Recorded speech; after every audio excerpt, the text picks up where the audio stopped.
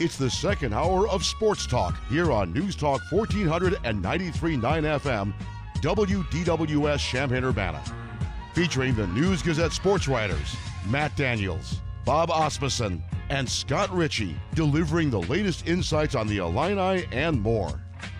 Join the program by calling 217-356-9397 or send a text to the Castle Heating and Cooling text line, 217-351-5357. Now, here are the News-Gazette sports writers and your host, Steve Kelly. Hey, good afternoon, everybody, and welcome to the program. Hour number 2 of Monday Night Sports Talk with you until 6 o'clock ahead of White Sox baseball here on the air tonight. Matt Daniels is here. Bob Asmussen is here. Scott Ritchie taking a little long weekend, is he, Matthew? Yeah, some well-deserved time off for our hardworking Illini beat writer, so you are stuck with me and Bob. Hey, apologies to you, Steve. It's an honor to be in the same room with you guys. Whatever. How you doing, Bob? I'm good. Yeah? Really good. Yeah. You hung out down at the golf course today a little bit. Yeah, I did. With the Kendall Not Gill for golf long, outing. but yeah, I missed Mary Henson, which I was sorry to hear. Apparently she came a little bit later than after I left. And I had to get back and write my column for Matt. It was more important. Matt wins over Mary at this point, barely. She shouldn't. I know. I should have probably waited. But anyway, yeah, it was fun. Great chance to talk to Kendall. Great chance to talk to Brett Underwood. So it was fun. We had Kendall on the Saturday morning show. Good to catch up with him. And, you know, what's amazing to me is the fact that not only do I remember the first of those 33 golf outings, but the fact that that's been going on for 33 years and the same player has been involved with it the whole time. I don't think there's another pro athlete that has anything like that going on. Well, I'd be, hard-pressed to find something that's been going on in Champaign-Urbana for 33 years running. Right. You really have to kind of sit there and think about what else might be out there, and the fact that Kendall Gill has attached his name to this for 3+ decades and is a constant presence at it. It's not like he just, puts his name on it and just kind of sends a check or sends some money. He's an active participant in it. He is there all day at Savoy National, at the orange course and blue course out there, and benefits at Cunningham Children's Home, and we'll have a story, and we can talk more about it here on the show. We'll have a story in tomorrow's paper from Joey Wright on this topic too, but it also just shows you how long it's been around that Kendall's oldest son, Phoenix, who is going to be a sophomore in high school at St. Ignatius in Chicago, who has an offer from Brad Underwood and the Illini, that he's got a kid now that's being recruited by Illinois, and that's just kind of hard to wrap your head around at times. But I'd be very curious to see what the one-on-one matchups are like at the Gill household, if Kendall takes it easy on Phoenix at all. Dad has not aged. It was scary. He looks a little older with that beard he's that's now, that's why I would shave the beard, because there's no reason to have gray, because mine would be the same. If I grew a beard, it would be gray, and I don't want that either. But Kendall's a little younger than me, but he should shave that thing, because he looks like he's 25, and he's in great shape, and he obviously is a really good person. What he's done for the community and for the school is really kind of awesome. And he kept talking about his son. So funny. He kept saying, he wasn't like mincing words. I want my son to go play here. It was like not. It was like I want him to think. I want him to think about it. It was like, no, I want him here. It's like, okay, that's good. But and it's kind of what you imagine if this is 3 years from now. Mm-hmm. If you were to come here, that's going to be Kendall around all the time, even more so than he is now, which he's around plenty. But it'd be kind of cool to have him here for 4 more years. That'd be a lot of fun. I asked him Saturday how he would compare himself and Phoenix at the same stage, and he said there's no comparison. Yeah, he said that Phoenix sounds better. is that much better. Of course, Kendall was a late bloomer himself, but if that's the case now, you got to weigh into a little fatherly pride and things you say about your son. But I've always found that, and you guys, you have both have sons, as do I. Always found it was hard to see myself in my child, but maybe in this case, he knows how good he was at that time, and he knows how good Phoenix appears to be at this time. Yeah, I don't think he wants to put pressure on us. I just think he wants them to realize that your ceiling could be higher than mine, which if that's the case, I mean, this guy's going to be an all-star, right? I mean, that's, it's put a lot of, who knows what's going to happen. But just from a size standpoint, he's probably bigger, certainly bigger than Kendall was at this age. So Kendall said it. He told me Saturday that he was 5'11". I can play that. I can see that at this point, and Phoenix is 6'2". And good of Brad Underwood to recognize you got a legacy from a guy that was such a great player here, Hall of Famer, and a great longtime pro. It'd be stupid not to offer that kid a scholarship. Now, even if he doesn't come here, you want that guy to think about it, and certainly if the player develops like anything close to as bad, it's going to be really nice 4 years for Illinois. So the other part of the story is that this golf outing over 32 and going into now 33 years has raised more than $600,000 for the Cunningham Children's Home. I mean, that's kind of burying the lead of really why it goes on. Well, and that's the thing, too, that makes this golf outing so worthwhile is not only is it great to see a former Illini legend in Kendall Gill and a decorated NBA veteran who still keeps tabs on the games, still does broadcast work for the Bulls up in Chicago with NBC Sports Chicago. But he's kind of become synonymous with the Cunningham Children's Home. When you hear the Cunningham Children's Home in Urbana and the work that they do, your mind almost instantaneously transfers to Kendall Gill just because he's been associated with this golf outing to help the Cunningham Children's Home for so long. And like you said, Steve, it's just a great endeavor that he and his family have done through so many years. And thinking back to Phoenix Gill, we've got photos in our archives of him as a 3-4-year-old that is out here at this outing. It's not like it's just, like I said earlier, it's not just lip service for Kendall. He comes down here, he spends a whole day here, he brings his whole family here.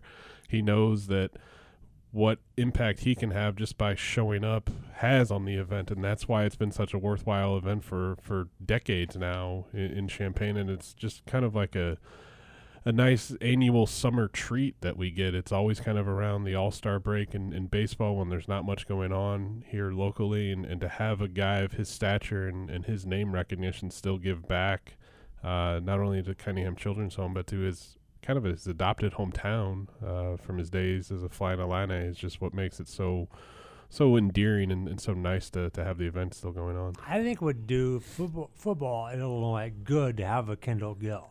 I'm not sure who that person is that we would be attached to a long-time charitable event. But I think it's such a great thing that kind of brings everybody together, like Matt just said. So I think they need to find that kind of person. Frankly, every sport could have that kind of person, but I think in football would be especially important. Some other news on this Monday afternoon, July the 11th. Sorry to hear the news today about the passing of former Illinois football coach Gary Moeller at the age of 82. He coached 3 seasons in Champaign-Urbana, coming down from the Michigan football coaching staff, and then later went back to Michigan as head coach. His record here in those 3 years, 6-24-3. Didn't go so well, but he ended up having some good years as head coach, replacing Bo Schembechler. And he played linebacker at Ohio State. Right. And coached with Bo Schembechler at Miami of Ohio. So Gary Moeller, one of those Big Ten kind of guys. Yeah, I just talked to him a couple times over the years. Only really when Illinois played them in the, I guess it was the 90s, late 80s, 90s. And I tried to reach out to him within the last 5 or 6 years just to kind of catch up. But I think he was pretty sour on Illinois. And I think certainly Bo was sour on Illinois after they fired his guy. Right. I think if you look at some of the scores after Bo got fired, Illinois and Michigan, if there was an extra touchdown or 2 scored by Bo, it was like, okay, you got my guy, I'm going to get you. And I think that happened multiple times. In 5 seasons as head coach at Michigan, Gary Moeller was 44-13-3. Really good. Yeah. And a lot of it was, basically look at the talent he inherited there. And Bo left him in a good shape. and obviously he came here and it was a mess. He was not the right fit. I think people here maybe thought at the time, and I was not here, obviously, that maybe he could duplicate some of the Michigan way, but clearly that was not going to happen. And he apparently did not do a great job recruiting here. Now there, it's, throw a net all over Michigan. You get the best guys, you'll be fine. But here you had to work, and he apparently didn't want to do that part of the job here. That's what I understand. Got the phone lines open, 217-356-9397. Let's go to the phones. Hey, you're on Monday Night Sports Talk, hour number 2. What's going on? I talked to Bob. Bob, I see on Twitter that our football program is getting a lot of recruits. How good do you think they'll be when we start strapping it up in August or September? I mean, he really is getting a lot of guys. I want to hear what your take is, and I'll listen to your answer. Thanks for taking my call. Thanks, Neil. We appreciate you calling. Yeah, thanks, Neil. I think it's probably too early to make a call on this. I think they're doing the main thing he said, which is I'm gonna hit the states. I'm going to get a bunch of guys from the state. They're doing that in some form. They're going to do it some more. I think he's looking for people that kind of fit what they want to do in terms of running the ball, in terms of playing great defense. And I think he's looking for athletes. He's looking for game changers. The difference is they're not highly recruited as much as maybe Ron Zook's classes. So I think they're off a little bit that way, but I'm not sure that always matters. I think you have to get guys that fit what you want to do, and I think they're doing that. Let's take another call. Hey, go ahead. You're on Sports Talk, hour number 2, Monday night here. What's going on? Okay, is it me? It is you, Carl. Hey, Carl. Okay. Anyway, well, for one thing, I wanted to mention about the Kendallville outing is to realize it blows my mind that he started the whole thing while he was still in college. Oh, I guess that's right. Yeah. Is that right? Because you say 1989, he was still in. He didn't graduate until 90. He didn't leave school until 90. Correct. So he started that as a college student. So to me, that's kind of wild. Sam Banks went to Kendall, I think at the time, said, "Can you help us out?" And I think that's what I understand happened. Again, I just gotten here, so I wasn't involved in that. But I've understood that over the years that Sam Banks was really the linchpin there. But yeah, it's impressive, Carl, that Kendall got involved at that age, because not a lot of 20-year-olds, 22-year-olds are thinking that way. They're thinking about, I want to go play in the league. They're not thinking, I'm going to help Champaign, a community I didn't even grow up in, help a organization that really actually needed help, and he came through. He did both. He played 15 years in the league. He did. And now he's got a 33-year streak on the golf outing. Yeah, I guess you started talking about football recruiting with the last caller, which I kind of missed while I was getting my call going. But to me, you have to be patient with him developing his recruiting, because it's only the second year. Oh, yeah. And you got to develop those relationships. I totally agree. Totally agree, Carl. I think that he was not helped by the previous coach, because that coach did not do a great job of recruiting the state of Illinois. So I think Brett Bielema has an uphill battle, but it's doable. And I think the good thing he clearly made a priority right when he got here. Basically started talking about it, getting to know the people in the state, the coaches in the state, the high school. There's great football in Illinois. Not the best. I would say there's 5 states ahead of Illinois, but it's pretty close. So if you get the best or some of the best kids from Illinois, you have a chance to have a great foundation for your future. Anything else, Carl? But to me, Illinois is at the point where they have to just kind of beat the bushes and go under the radar. No, I agree. That's what kind of Ron Turner. Kids that. Sorry, I cut you off. Ron Turner did that early in his career, kind of found guys that nobody else wanted or less recruited, and I think that's critical. You're right. You got to find guys, but also you have to recruit the highest level guys too if you can. Well, you got to try, but I mean, it's all about relationships. So anyway, I just have to make a comment. It's awfully hard to get to 500 when your team loses 5-run leads all the time. Anyway, I thought I'd give a dig on myself. Okay, Carl, good to hear from you. Thank you. All righty. Yep. Bye. Thanks, Carl. So long. It is 5:25. Need to take a break. We'll keep the phone lines open here on hour number 2 of Monday Night Sports Talk.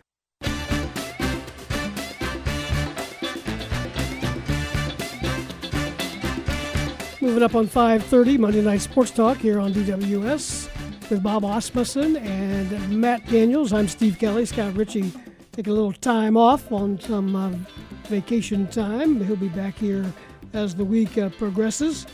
Told you about Gary Moeller passing away. We talked about the Kendall Gill golf outing. The Big Ten ACC women's basketball matchups were announced today, and Shauna Green's Fighting Illini team on the road heading east to Pittsburgh. Yeah, the Illini play at Pitt on November 30th, the first ever matchup between the two schools. So I learned something right there. There's that. And just like the men's Big Ten ACC Challenge, the women's basketball ACC or Big Ten ACC Challenge does similar matchups.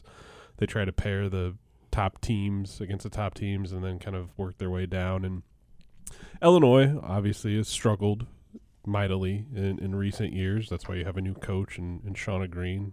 Finished 7-20 last season, including 1-13 in the Big Ten. She didn't. The team did. No, Illinois did, Right. but it's her program now. Right. That's right. Pitt, conversely, also struggled last year. They went 11-19, including 2-16 in the ACC. Ended the year on a 10-game losing streak. So it's kind of a coin flip game at this moment. You're not really sure what to make of Illinois at this point because they've so many new players on her roster. They only have 5 returnees from last year, 4 transfers, a handful of other freshmen that are going to make their debut with the Illini this upcoming season.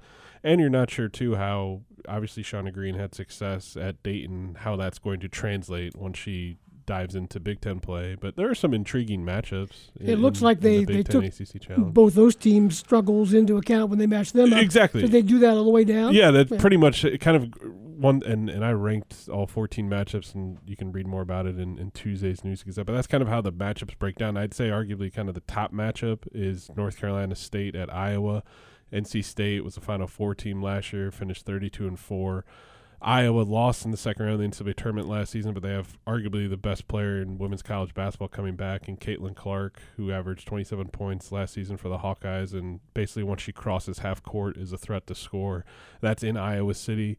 And the matchups, too, are November 30th and December 1st, so there is some overlap with the men's Big Ten ACC Challenge at the same time as well. That they're doing 7 games each day. But that's kind of how it worked out is the top teams in the Big Ten from last season match up against the top teams from the ACC last season. Ohio State plays Louisville in kind of another marquee women's basketball Big Ten ACC Challenge matchup. So eager to see how it goes, and this will be the 15th time for Illinois in this event. It's been an annual event since 2007. They did not have it in the pandemic-affected 2020-21 season. Illinois is 4-10 all time. They've lost their last 5 or 6 games in the challenge history, but we'll see what a trip to Pittsburgh does for the Illini in late November. Brad Underwood has almost everybody here now, as Matthew Meyer got into town over the weekend, so he's working out with the basketball team. Yeah, and Bob talked to Brad Underwood earlier today, and he writes about it in a column in Tuesday's paper. And Meyer got into town on Sunday and was able to kind of hang out with the team Sunday night and earlier this morning. And he's going to get on the court later this week with the Illini as he gets up to speed after he finished some academic work at Baylor. And he is, along with Terrence Shannon Jr., probably one of the more intriguing newcomers on this Illinois roster, not only with the Illini but also in the Big Ten. Is obviously we talked just minutes ago about Shauna Green's revamped roster. Brad Underwood's roster is completely revamped as well, and just eager to see what the different lineup combinations that they can work with, and who starts and who comes off the bench and what matchups work with what is going to be arguably one of the top sports storylines here in Champaign-Urbana as the winter gets closer and closer. And basketball coaches are back out on the road. I guess they can't talk to the players, but they can watch them play. And they did that last weekend at a few locations, including Kansas City and Atlanta, which is where Phoenix Gill was playing. But Illinois had coaches at both those locations. Yeah, exactly. And I know Brad Underwood was getting on a plane today, probably might be there already right now. He's going to Vegas for a few days to see Kofi Cockburn, who's in action in the NBA Summer League. Cockburn and the Utah Jazz play at 9 o'clock tonight in a game, and he's got another game on Wednesday that Brad Underwood's going to check out Cockburn in Vegas in person before he comes back to town. And the recruiting cycle never really stops. They don't have anyone. Illinois right now doesn't have anyone in the class of 2023. They do have one open scholarship right now for the upcoming season, and like Brad Underwood has stressed repeatedly, I'd imagine that scholarship stays open. Because also, too, if you think about it as well, you got 12 guys on scholarship. They're not all going to play next season.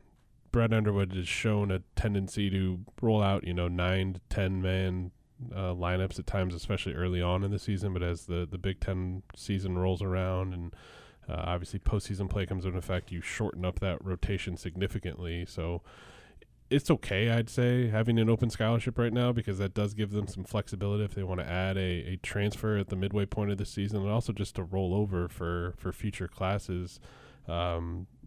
Recruiting, and especially in college basketball these days, is just such an interesting dichotomy, because at some point you'd have to think, okay, all these coaches that are out on the road recruiting all these high school prospects in AAU games, how many of them are going to, one, land these guys, and then two, also, if you do land them, how long are they going to stick around your program?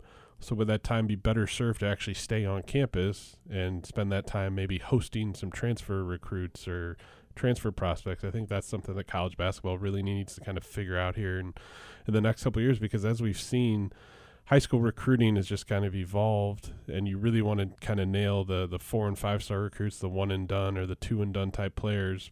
But then if you don't, then you can simply reload your roster by the philosophy that Brad Underwood and lots of other college coaches have taken, is mining the transfer portal and picking up key pieces that way.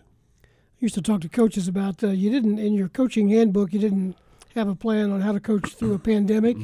Well, you also didn't have in your plan how to deal with a transfer portal, NIL, and a lot of other things. And I guess the old saying, the great ones adjust, applies here. Well, yeah, and exactly. And you think about all the players that have left Illinois in the last couple seasons. Mm-hmm. I mean, when Jacob Grandison arrived from Holy Cross, I don't think there was anyone that said, man, he's gonna go to Duke eventually. That never entered anyone's radar, anyone's head. And when Terrence Shannon went to Texas Tech or Matthew Meyer went to Baylor, I don't think a lot of people are like, yep, someday they're going to wind up in Champaign. I mean, you could have said that, I guess, but people would have looked at you kind of cross-eyed there and thought something was off your rocker there at the moment. But that's just kind of how college basketball operates these days. It's essentially free agency. Once the season arrives, there's almost more chatter, even when the NCAA tournament's going on and in full tilt in late March, of, okay, who's entered the transfer portal, who's going to leave the transfer portal. That's the first thing, too, that people, I think back to doing the show back at the Esquire in late March. That was one of the first things people talked about right after the Illinois season ended against Houston in the second round. It wasn't, oh, man, this was such a great season. I really remember where I was when they beat Iowa to clinch a share of the Big Ten title. Or, oh, here, what happened here? It's, okay, who's leaving? Who does the fact that Andre Cabello didn't play a lot in the second half or hardly at all against Houston, does that mean he's on the way out? I mean, that's kind of where and he was. And he was. Right. But that's just kind of how college basketball operates these days, is as soon as you sign a player, it's almost like you start the countdown to, okay, one, are they going to develop into a prospect that leaves early for the NBA draft, or two, do they then become a guy that is going to explore options elsewhere? Well, when Steve and I were younger, you weren't born yet, Matt, guys would come to school and stay for 4 years. We wouldn't think about it. right? They were not. That happened in my childhood as well, Bob. Yeah, but I mean, it was more. It was constant, right? Mm-hmm. So rarely would guys move on. Only the greatest of players would leave early. When I was first following sports, they never did that because they couldn't. Then once they could, then the NBA kind of started that whole deal. But college football, even, guys would stay X number of years. You would just know they were there. And then I think that part's it's made it hard for fans. But I also think, and I've written this a lot, they kind of got to get over it. You kind of got to. There's two ways to go. Either stop paying attention, just ignore it, follow something else, or jump on board, realize it's different, and have fun with it. I've kind of gone that way because post-sports forever, baseball free agency, always change the look of your team. So I think in college, it is, I hate to say it is what it is, but it really is what it is. Trust the process, Bob. So, yeah, I don't like those phrases, but I think in this case, it's really important that you get adaptable. Well, from a fan's perspective, you're rooting more so for the school and the university than I'd say it ever before in your lifetime as a fan. And we've seen how drastic college sports looks these days compared to what it was even 5-10 years ago. I'm not even saying going back to the 60s and 70s because that's completely unrecognizable of what college athletics is these days. And we're seeing even more change come to the forefront with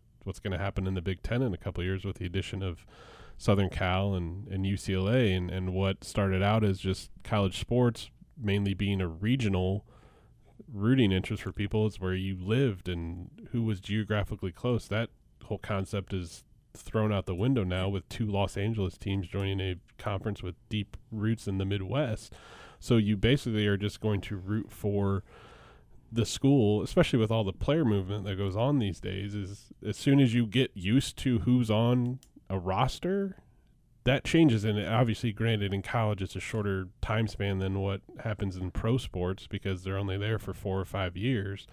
But even these days, I mean, you're never you'd be more hard pressed to find players like Trent Frazier and DeMonte Williams who stayed.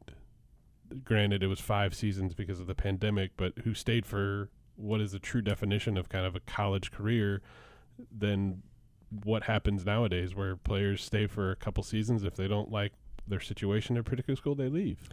We'll talk more about the expansion when we come back as it applies to college sports. Stay with us. Hour number 2 of Monday Night Sports Talk continues after this. 5:44, heading towards 6 o'clock on Monday Night Sports Talk with Matt Daniels and Bob Asmussen. I'm Steve Kelly. Phone line is open, 217-356-9397. Let's go to the phones. Good afternoon, caller. You're on the air with us. Go ahead. What's on your mind? Yeah, I was wanting to know if you think that if Djokovic is the best all time or Nadal. I go neither. Let's go. I really loved Pete Sampras. Okay. And, he was loved good. Pete Sampras. Roger Federer is awesome. John but McEnroe, here, I Jimmy get Connors, the right answer. Arthur Ashe. No, you're wrong. The right answer is Serena Williams. Oh, that's the right okay. answer. All The right. correct answer is her. Okay, not Djokovic. No, not him. All right, Serena. thanks, guys. Yeah, appreciate the call. Thank Thank you.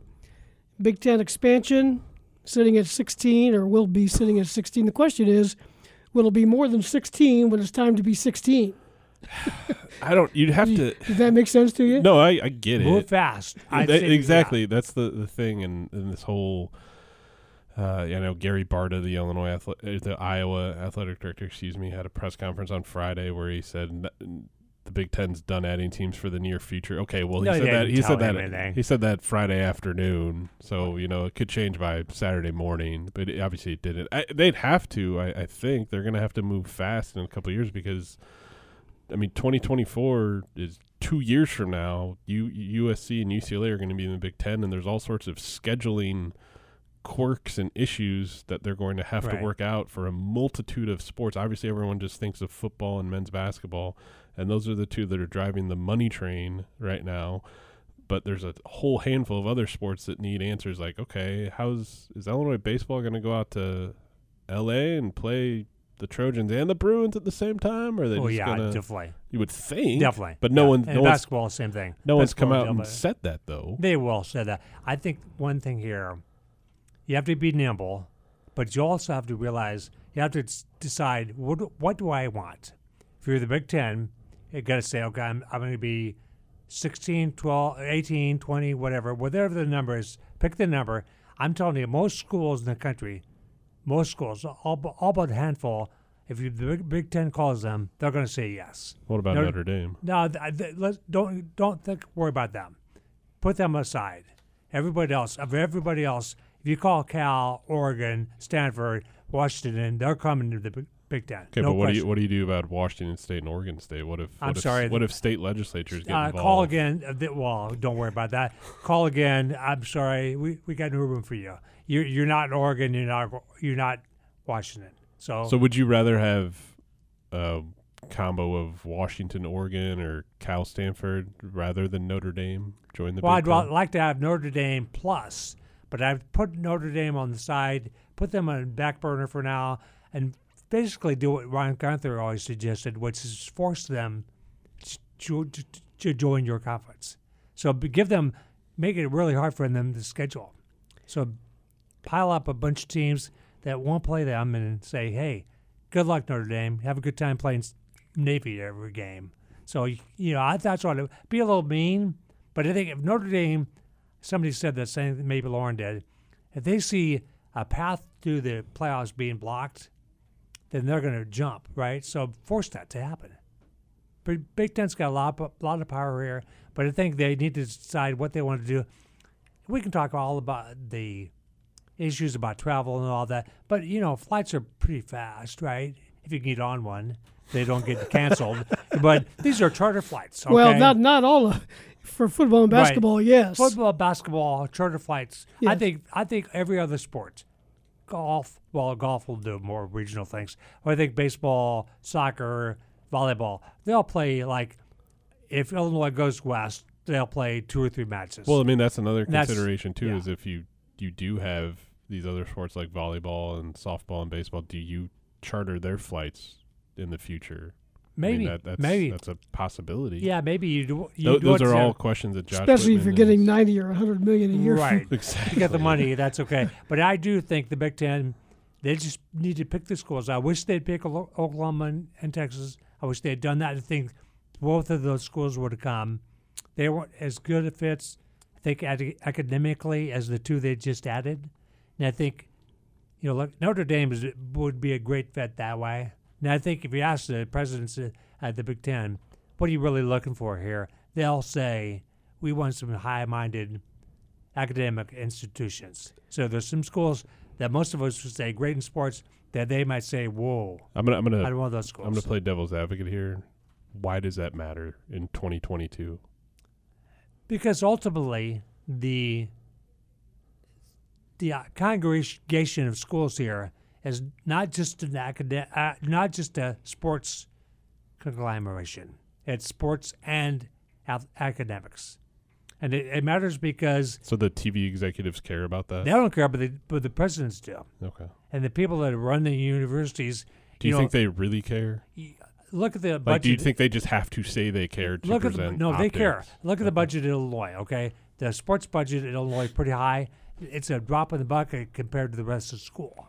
So, yes, there's some power in sports, of course, but it's not as powerful as the whole academic institution. It's not even close.